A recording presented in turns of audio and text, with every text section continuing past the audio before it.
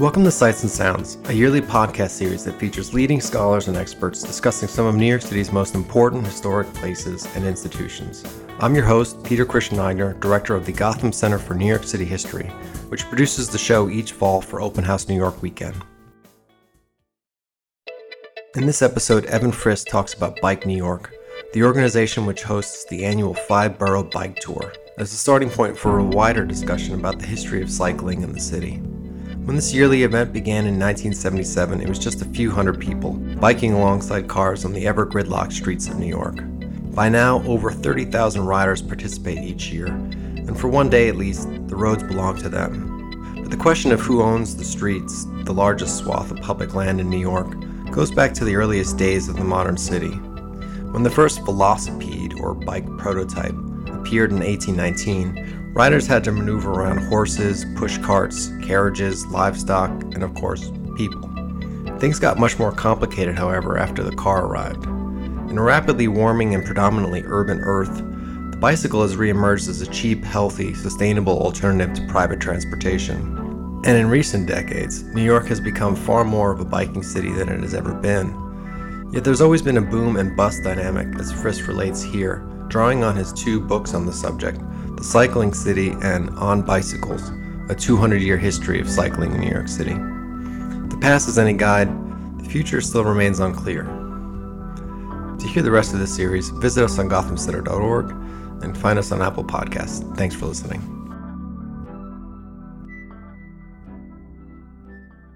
You'll never see more cyclists on the streets than during the annual 5-borough bike tour, hosted by Bike New York.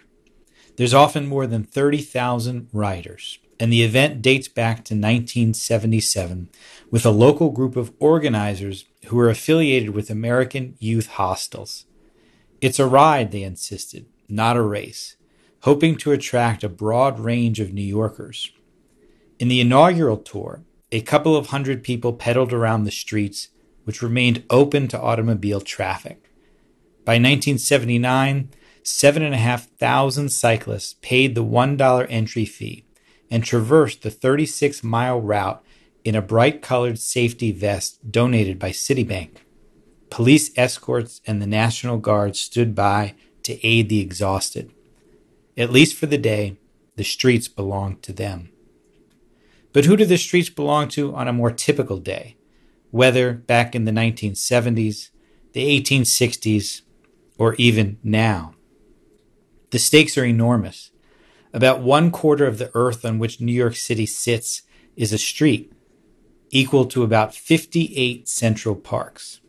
Those streets reveal as much of the soul of the city as any place.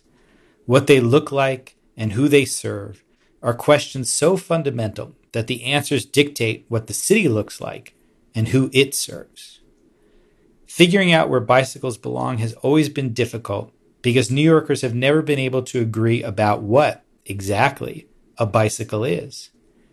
A 1973 New York City Department of Transportation report described it as the stepchild of the transportation world. Back in the 19th century, bicycles were compared to horses, sometimes called steel horses, to carriages, sometimes called horseless carriages, and even to flying creatures. "My new wheel is a bird," one enthusiast declared, no doubt with a smile on his face, in 1896. Cyclists sometimes raced against railroad cars. Other times they brought their bicycles on board. Toddlers rode them in playgrounds, but so did racers in velodromes. Over the years, bicycles have managed to be exercise machines for the health-conscious, surveillance units for cops, a way to explore for the curious, instruments of commuters, and cargo ships for messengers. Since the bike's first appearance, cheerleaders have lauded its many uses. But the bicycle's versatility has also raised critical questions that dominate the 2-century, on-again, off-again history of cycling in the city. Who is a real cyclist? What is a bicycle really for? Work, play, or both? How New Yorkers viewed cyclists, whether as childish, hyper-masculine, countercultural, white ethnic elite, or working class, And what they believed the bicycle's principal purpose was, recreation, racing, commerce, or transportation, has forever shaped where and how bicycles belonged in the city, if they belonged at all.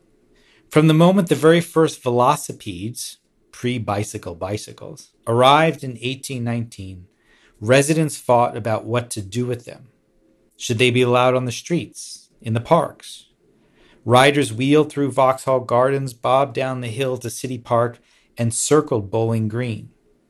Yet within 3 months of seeing their first one, New York lawmakers enacted the city's first bike ban.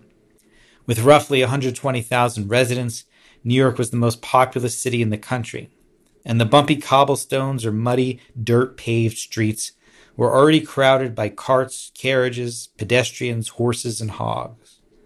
Riders were more likely to take to the parks or the sidewalks, and it was from those spaces that velocipedes were officially banned in August of 1819. Failure to comply resulted in a $5 fine. Velocipedes came roaring back in the 1860s.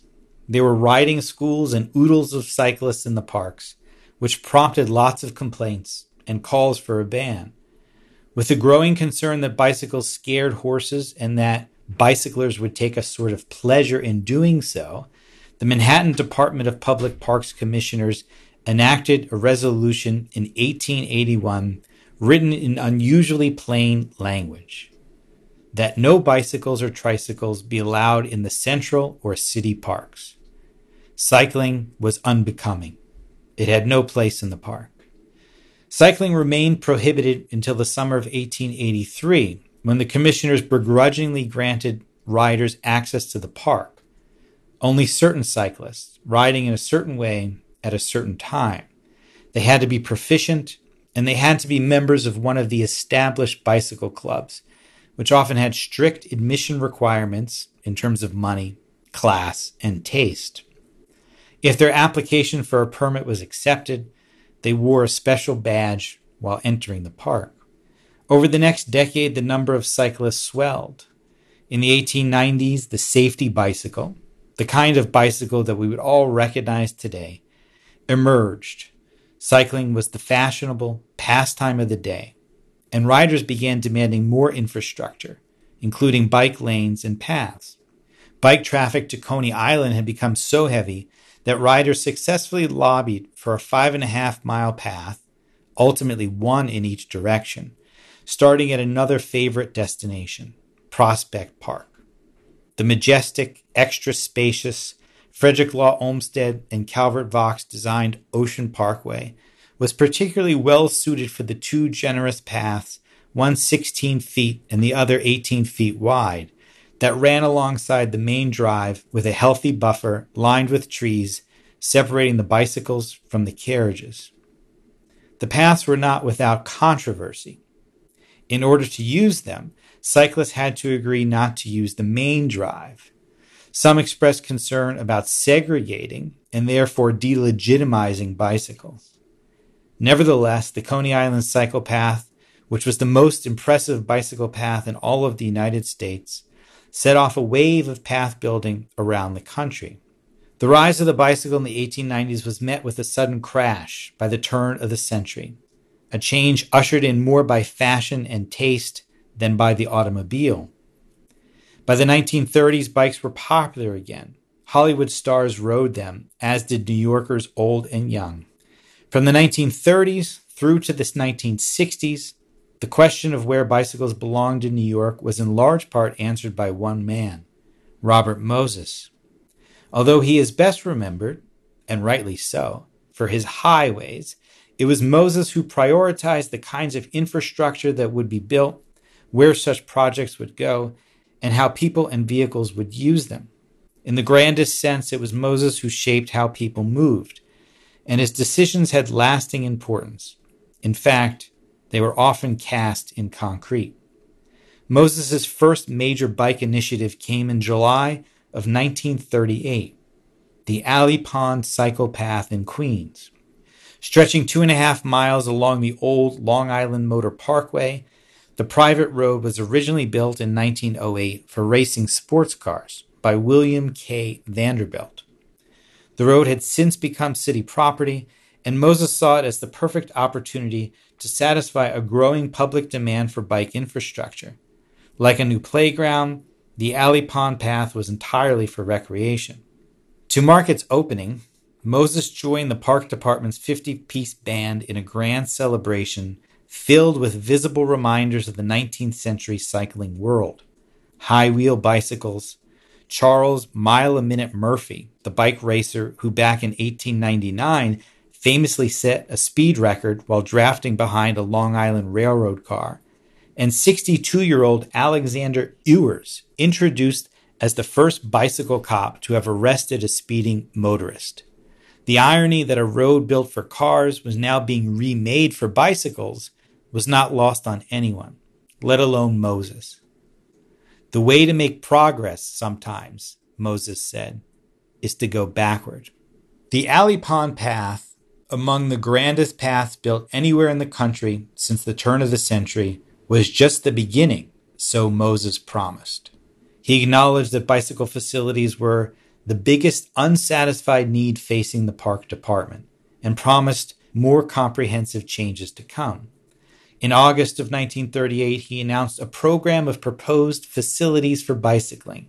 He outlined a broad plan to build paths across the city at a rate and a scale few believed was possible. He proposed adding 58.75 miles of bicycle paths, running within the parks and stretching alongside several of his famous parkways. The new paths were intended for cyclists and cyclists alone. No New Yorker, and few, if any, Americans, had seriously pushed such a comprehensive plan to accommodate cyclists since the 1890s, and he was starting from almost scratch. When Moses took office in 1934, the total distance of all bicycle paths in all 5 boroughs measured, according to one official, just 5.5 miles. And that was probably referring to the still-standing bicycle path that linked Prospect Park and Coney Island that had been built for cyclists, but was now barely recognizable as such. Moses' plan touched each borough.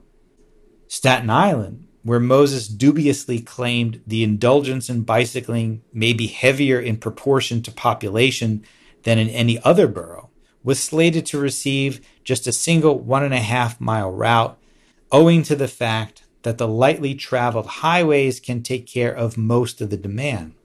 On most other occasions, Moses made it clear that bicycles did not belong on the streets.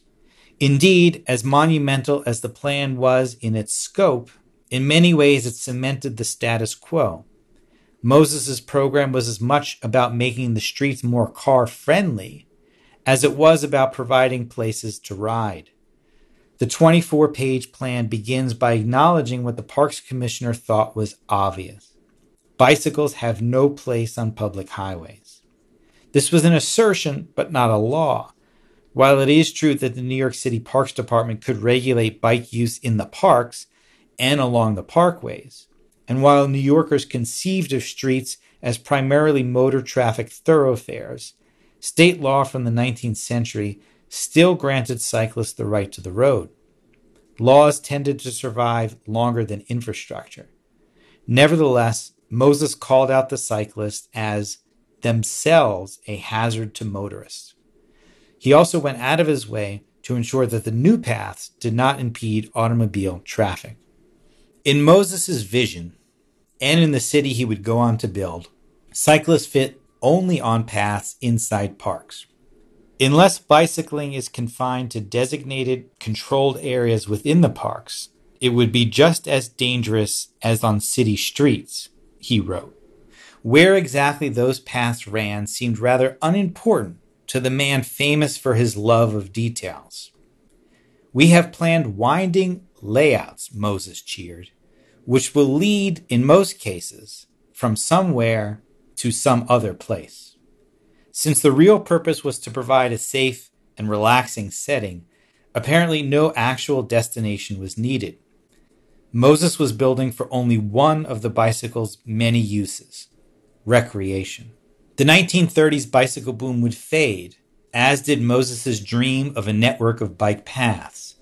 He imagined it would be funded by New Deal monies provided from the federal government. The money never came. There was another cycling uptick in the early 1970s. It seemed like New Yorkers on 10 speeds were everywhere, until they weren't. It was a recurring pattern, a peak of interest followed by a period of decline. Yet each time the booms lasted longer. Just as a novice rider is first able to balance only a few seconds without falling, then a minute, then 2, then 3, New Yorkers rode for longer and longer with each revival. Ever since the mid-19th century, whether it was velocipedes, high wheelers with their almost comically oversized front wheels, safety bicycles, tricycles, cruisers, 10 speeds, fixed gears, BMX bikes, city bikes, or e-bikes, there have always been bicycles in New York. Today, we are in the midst of yet another bicycle renaissance.